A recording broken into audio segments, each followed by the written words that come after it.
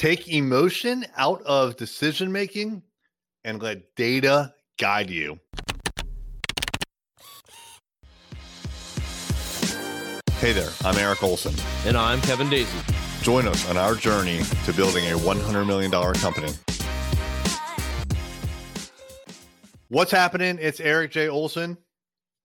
If you're like me, you have a lot of decisions to make on a daily basis. A lot of times they're pretty mundane, boring decisions, not the biggest decisions you ever have to make. But every once in a while, you have bigger decisions that you have to make. And a lot of times there are a lot of people that are pulling you in one direction or pushing you in another. They have their opinion on what that decision should be. And now it's up to you to figure it out. And those times sometimes can get emotional. When you have a lot of people or even like just one person trying to influence you, they can get emotional about it. You can get emotional in response, either positively or negatively. And so sometimes I've found that I will make decisions based on emotion or based on either the strength of the argument or on the perceived strength of the argument. And I say perceived because when people get emotional, they will use different tactics to try to emphasize the correctness of their statement. They'll say things like, oh, in my experience, this definitely has to happen, or everybody does it this way. Or, I'm sure you've heard these kinds of like explicit statements that you need to, unless you're an idiot, you need to agree with me. And what I want to do, and what I've been trying to do more and more often here, is take that emotion out of the decision making. So what I want is data. So what I don't want, just as an example, is for someone to say, here's an example, using staff.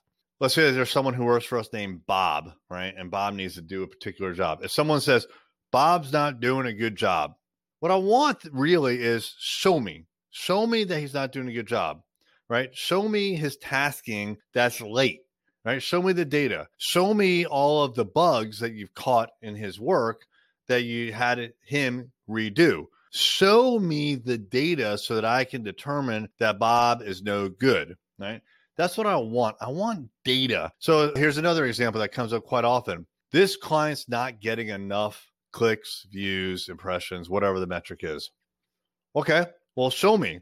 And a lot of times when I look at the data impartially, because I haven't been the one that's been watching this client data, whatever, what I see is sometimes there's no change in data. It's been like that for a year, or it's actually gone up instead of down. But I think people come to conclusions based on emotion.